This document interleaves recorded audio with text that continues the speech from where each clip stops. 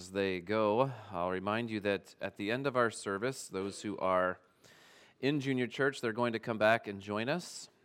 Those who are adults and not members, you're welcome to start early on the coffee.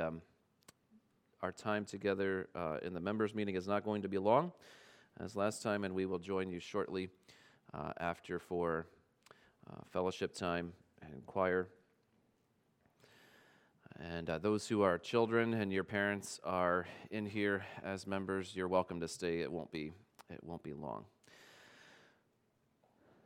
Death brings freedom.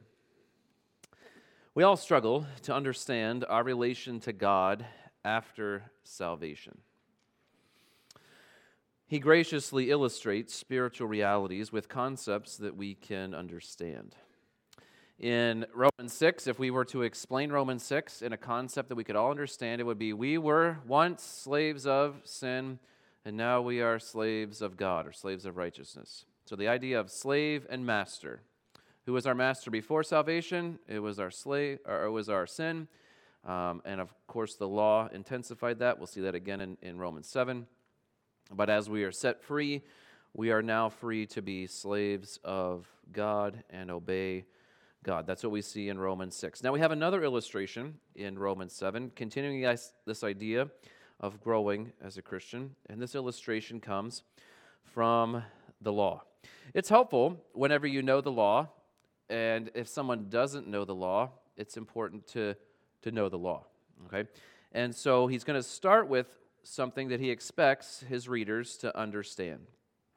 When I share the gospel, one of the illustrations that I use to help someone understand that your good works don't outweigh your bad works is, do you understand the law that if I have done a lot of good things and I use the illustration of drugs in the trunk of my car.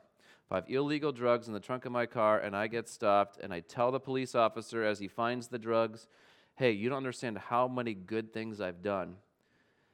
Will my good get me out of going to the police station? Likely not. Nope, not going to happen. Why? And everyone understands the illustration because they know the law. Good works don't outweigh bad works in the law. All right, so now he's going to give an illustration of the law. Look at verse 1. Do you not know, brothers? So he's given something that they do know. And he's not writing to unsaved people, as some would say, because what word does he use in verse 1? He says brothers. Unsaved people are never called brothers. In the New Testament, that is the most common word. I think it's one of the most common words for fellow Christians. Paul uses it many, many times, brethren. I beseech you, therefore, brothers, by the mercies of God. So he uses the word brothers, and he's talking to believers. Okay, so he's writing to believers in Romans 6, 7, and 8, how to grow as a Christian. And he says, I am speaking, don't you know, and they do know this, I'm speaking to those who know the law. And they would agree, yeah, we know the law. What law are you talking about, Paul? Okay, so he continues in verse 1, that the law is binding on a person as long as he lives. Right. So if I were going to say this to you, and we're in tax season right now, if you are alive, you have to pay taxes. And if you have earned income, you have to file taxes if you've earned so much, right? And most adults have to pay some sort of taxes this time of year. And my mom would say there's only two things that are certain in life, paying taxes and death. And you've probably heard that. But when you die, you're not concerned about paying taxes anymore. And now they may take it from your estate, other ways to get your money after your death, but your responsibility to file income taxes is probably non-existent because you're dead. So the law is binding on a person as long as he lives. Those who are alive have to obey the law. Okay? So the illustration starts with expected knowledge. What's the expected knowledge that Paul expects his readers to have? The law is binding only on the living. And he starts with what they would obviously agree with him. Yeah, Paul, everybody knows that, he would say. Okay, so we're not going to spend a lot of time on verse 1 other than he gives something. He starts this illustration with something that everyone is expected to know and that they would obviously agree with him. Verse 2. Now he's going to say, talking about the law binding on the person who is alive, he starts with verse 2. For a married woman is bound by the law to her husband while he lives. Oh, right, everyone would agree with that. But if her husband dies, she is released from the law of marriage. Okay? And everyone at the end of verse 2 would say, well, of course, Paul, you're telling us something that we already know and agree to. Okay, so he gives some specific knowledge based on he expects them to know that the law is binding only on the living. And then the specific knowledge he's going after is, and he's illustrating something that he's going to get to in verses 4 to 6. But he's getting to this, he's illustrating first, and then he explain the illustration, the reality second. Normally we give the reality first and the illustration second, but he's doing it opposite here. Marriage law is only for the living. Okay, very specific knowledge. Yes, building on the expected knowledge. Now verse 3. Accordingly, based on what you know from verses 1 and 2, she will be called an adulteress if she lives with another man while her husband is alive. And everyone would say, yeah, that's how the law works. Okay? And if her husband's alive, she is living with someone who's not her husband, like the woman at the well that we know in John 4. She would have been called by her culture, by the law of her land, she would have been called an adulteress, yes, because she was living with another man who she was not married to, and her husband, in her case, husbands, were still alive. But, verse 3 continues, if her husband dies, she's freed from that law, the law that bound her to her husband. Because her husband was alive, she's bound to him. If he dies, she's free. And if she marries another man after her husband is dead, she's not an adulteress. And no one would want this label of adulteress, and everyone would say, yes, but if she remarries after her husband dies, no one's calling her an adulteress. Okay, does this make sense? This is the explanation here. The application is, this woman is guilty. She's a guilty spouse. She's only guilty if possible, if her spouse is alive. So if her husband is dead, she's not guilty, breaking God's law. Breaking God's law, number 7, right, of the 10 Commandments. Thou shalt not commit adultery. And cultures have this, okay? If you have a law of marriage, you have a law of, expected law of adultery, okay? So imagine, the longer you live, the more likely it is that you and I know someone who is in an unhappy or even an unsafe marriage. So, if you're in an awful marriage, the death of your spouse is, in some ways, a relief. And no one is still married to someone who has passed. It's impossible to be married to someone who has passed. If your spouse has passed, you are then free from your covenant with him or her. This is obvious, okay? So I'm not going to explain that other than Paul uses this to illustrate the spiritual reality that he's going to give in verses 4 to 6. How do we know it's connected to the illustration of 1 to 3? Look at verse 4, how it starts. It says, likewise, okay? There are other words that connect, like therefore or so that, but here he uses the word likewise to connect this, another way of illustrating that we are free from the law, we are free to serve our Savior Jesus Christ. Verse 4, likewise, my brothers. So if we miss brothers in verse 1, it's clearly talking to Christians in verse 4 because he says, my brothers, you also have died to the law through the body of Christ. So all Christians, brothers, have died to the law through Christ's death. Now, I'm going to have on the right side of the screen some cross-references so we don't have to look those up, and it'll speed up our looking back. But Romans 6, verses 3 and 4 says, we were baptized into his death. That means we were immersed into his death. Nothing to do with water. in Romans 6. In order that just as Christ was raised from the dead by the glory of the Father, we too might walk in newness of life. So he's talking about our new life is in Christ, and we're not just immersed into his death, we're also immersed into his resurrection, into his life, but the connection that we have because of Christ's death, and we just remembered Christ's death. As we remember Christ's death, that is our identity. We have all died with Christ. What does that mean? Well, Romans 6:14 says, "For sin will have no dominion over you." Sin will not have dominion over you, since you are not under law, but under grace. If you were in a very demanding, awful marriage and your spouse dies, you have zero obligation to obey your spouse. If you're a wife, you have zero obligation to submit to your husband any longer because he's dead. Does that make sense? Well, yeah.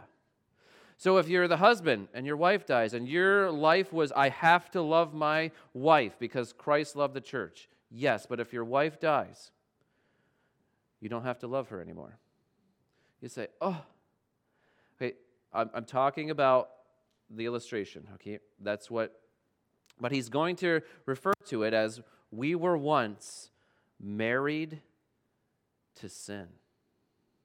See how before in Romans 6 we were enslaved to sin, and that slave language, slave was our master, or sin was our master, and we had to obey sin. We had to give our bodies to sin. That was Romans 6. Now Romans 7, he's saying, imagine a marriage, and it's when your spouse dies, you're free to remarry, and that's the picture here in verse 4. You also have died to the law through the body of Christ. We are immersed into the body of Christ at the moment of our salvation. That's Romans 6, 3 and 4. And because we are immersed, we have died with Christ. We have died to a spouse. All Christians have died to the law through Christ's death. All right? So explanation. So now, we belong to Christ. You cannot be married legally to two people. You only be married to one.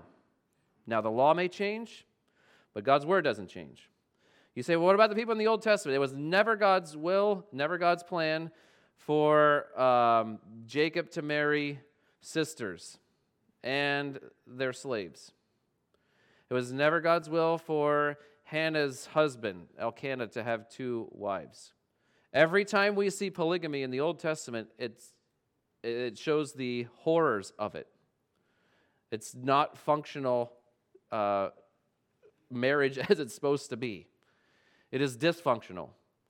Okay, and cultures may allow it, but Christianity cannot.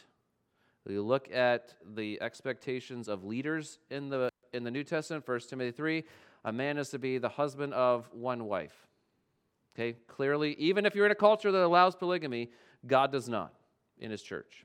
Okay, and when we are thinking of our relationship to Christ, we were once married to the law and sin, but because we are immersed into Christ's death, which we just remembered, we belong to God. We belong to Christ. We are married to Christ. Is that how the New Testament pictures us? Are we not the part of the bride of Christ? We are. We're looking forward to the marriage supper of the Lamb in Revelation 19. So it's almost like we're in a betrothal time. And even now, if you ladies have a ring on your finger and you're engaged to someone, you're not open to dating. You shouldn't be. And if you are, we're going to say, you shouldn't be dating other people. Like you said yes to this guy, and you're just waiting for the wedding to happen. And be faithful to your future husband, and it's just a matter of time before you have the wedding ceremony. We're waiting for the marriage supper of the Lamb. Christ has purchased our freedom. He has also betrothed us. God the Father has betrothed us to the Son. And we are free we have died to the law. Okay, look at verse 4. So that, end of verse 4, you may belong to another. Remember, you can't belong to two men, or you can't belong to two women.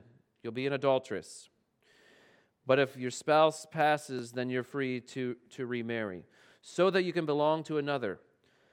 To him who has been raised from the dead. That has to be Christ. He doesn't have to say Christ because he mentions Christ early in verse 4.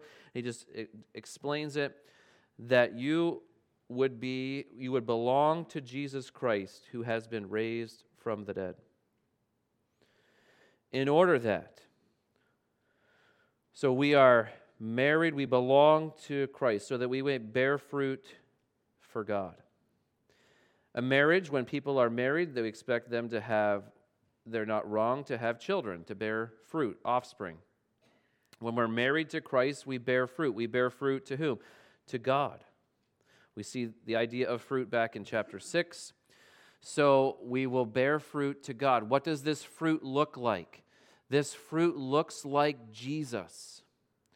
Whenever you have a legitimate mom, a legitimate dad, and the baby's born, and people say, you look just like, or you have your father's nose, or your mom's smile. Why? Because you look like your parents. And whenever we are bearing fruit to God, the fruit looks like Jesus. Our lives will look like and should look like Jesus. When we walk in the Spirit, Galatians 5 says, we will have the fruit of the Spirit, pleasing God. You know what pleases God? When we look like Jesus. You know what Jesus looks like? He looks like perfect love, perfect joy, perfect peace, perfect gentleness, perfect kindness, perfect faithfulness, perfect self-control. And none of us are perfect, but after salvation, we should start looking like that as we submit to the Holy Spirit. We'll see the Holy Spirit mentioned in verse 6. We've got to keep moving. The spiritual reality of Romans 7:5. Let's look at verse 5. For while we were living in our flesh. Now, who are we married to if we're living in the flesh? We're married to our sin, our sinful passions, aroused by the law. In any relationship, there is an attraction. That's the arousal, the attraction. It's natural for a husband and a wife to be attracted to each other. We expect that. We rejoice in that. We encourage that. But, using the illustration of marriage here, in this covenant of marriage, while we were living in the flesh, married to the flesh, our sinful passions, what we wanted was wrong. It was sin. Aroused by the law. If we want a boyfriend or girlfriend in high school, and we don't want our parents telling us what to do, we are going to be aroused by, hey, you can't text her or him. Oh, yeah?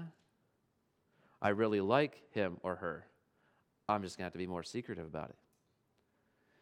And the laws that your parents may give you, if they don't want you to date someone, are aroused. Every time you hear the law, you're like, how can I get around it? How can I get away with it? How can I keep people that know quiet? How can I hide this sinful passion? When we were living in the flesh, operating in the flesh, not the Spirit, the law agrees with our heart, or actually arouses our heart, inflames our sinful passions, and it tells our bodies to go after sin, to get sin. This is how David sinned with Bathsheba. He knew the law, he was operating in the flesh, but he was dead to this. He should have been married to God in his heart, and he forgot that. And his sinful passions were aroused by the law, and it caused him to call Bathsheba and sin with her, and then try to cover that sin. And we have his story that shows us the end of that sin, what resulted in death. Death of the child, death of Uriah, death of, I think, 36 others at that battle. When sin is given into, the result is death. For while we were living in our flesh, our sinful passions, aroused by the law, were at work in our members to bear fruit. And it's not bearing fruit. If you go at the end of verse 4, bearing fruit to God. No, we're bearing fruit for death. So all Christians should know how our marriage to our sin worked. What caused us in our marriage to our sin, what caused that relationship to be awful? Well, verse 5 says, when we belonged to our sin, the law provoked more sin. Is that what Romans 6 says as well? Yes, lawlessness produced more lawlessness and produced more law. The more you hear the law and you're living in the flesh, the more you want to break the law. Why do you want to break the law? Because you are you're married to your sinful passions. And before we are saved, every single person before Christ is married to their sin. That's the illustration here. We belonged to our sin. We were married to it. We had to obey it, Romans 6 would say as well. Because we are slaves to it, now we're married to it. And the law provoked us, aroused our passions to even commit more and more and more sin. This is what our marriage to sin looked like. And every single person on the face of the earth before Christ, their lives look like this. This is why they sin, and they don't want to sin, but they have to sin. They keep giving into it because they're married to sin. And you give them laws, and they struggle because they're married to sin. And so that we bore fruit to death. We're quickly running out of time, so I'm going to skip verse 6 and go to the application. What is our primary motivation to obey God? I'm going to leave you with this, and we'll pick up here later. Romans 6:17 says this, but thanks be to God that though you used to be slaves to sin, you wholeheartedly obeyed the form of teaching to which you were entrusted. We are told, just going to read verse 6, and then we'll apply it, and we'll get the explanation of verse 6 in a future message. But now we are released from the law, having died to that which held us captive, so that we serve in the new way of the Spirit and not in the old way of the written code. There's so much in verse 6, I can't go quickly through it. What keeps Christians obeying God from the heart, which is Romans 6:17? What is your primary motivation to obey God? Ask yourself. You get up in the morning and you want to sin, but you don't sin as a Christian. Why? What's keeping me from disobeying God? There's two primary motivations here. And verse 6 talks about the new way of the Spirit instead of the old way. I'm going to just throw this up here. I'll let you think about it. And when we preach through verse 6, hopefully it'll come together. Is it rules? Do rules are your primary motivation to obey God? Is I have this rule. I know I shouldn't lie. Okay, so knowing the Ten Commandments keeps me from disobeying. Okay, keeps me obeying. All other religions have a list of rules. Why do people take pilgrimage? Why do they pray so many times a day? Why do they crawl upstairs on their knees praying? Why do they light candles? Why do they, and fill in the blank. Christianity is not like other religions. If I wanted to help my kids as they get older to be motivated to obey God, I'm not going to keep giving them more rules. But we try that. What our country needs is not better politicians to give us better rules. People are still going to illegally have abortions, even if abortion was illegal. Why? Because the heart is wrong. I want to cover my sin. My sinful passions are going to be aroused by laws. Rules are not it. Now, is it wrong to obey rules? Absolutely not, but there's a better way. And Galatians hints at this with Galatians 5. After the fruit of the Spirit, At the end, I believe of verse 23, same verse where the fruits of the Spirit end, and it says, against such there is no law.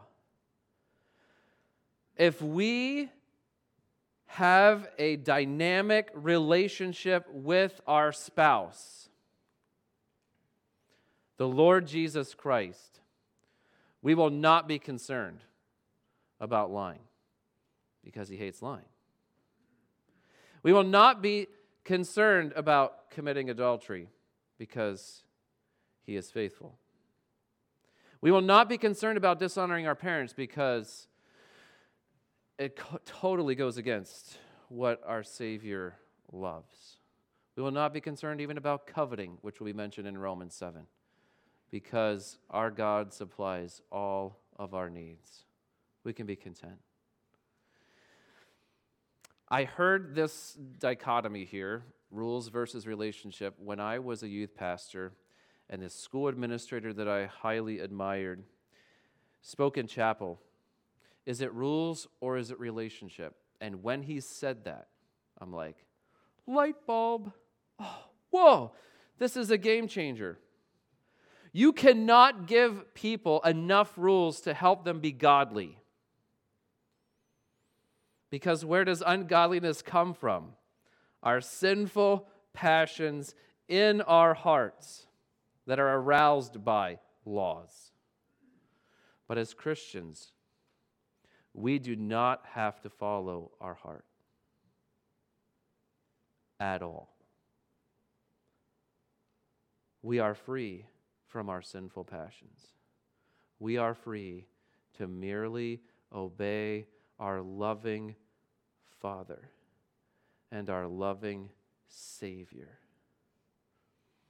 I can't develop it, but you can look back through Romans up to this point and really see, is it rules or is it relationship that our God is going after? And it's not rules. It's a relationship. Love the Lord your God and love your neighbor as yourself are based on their overarching rules, yes, but they are based on a relationship that you have with the Lord your God and a relationship that you have with your neighbor. This is our primary motivation. Every time we wake up, every time we're tempted to sin, your love for God, your love for neighbors is tested.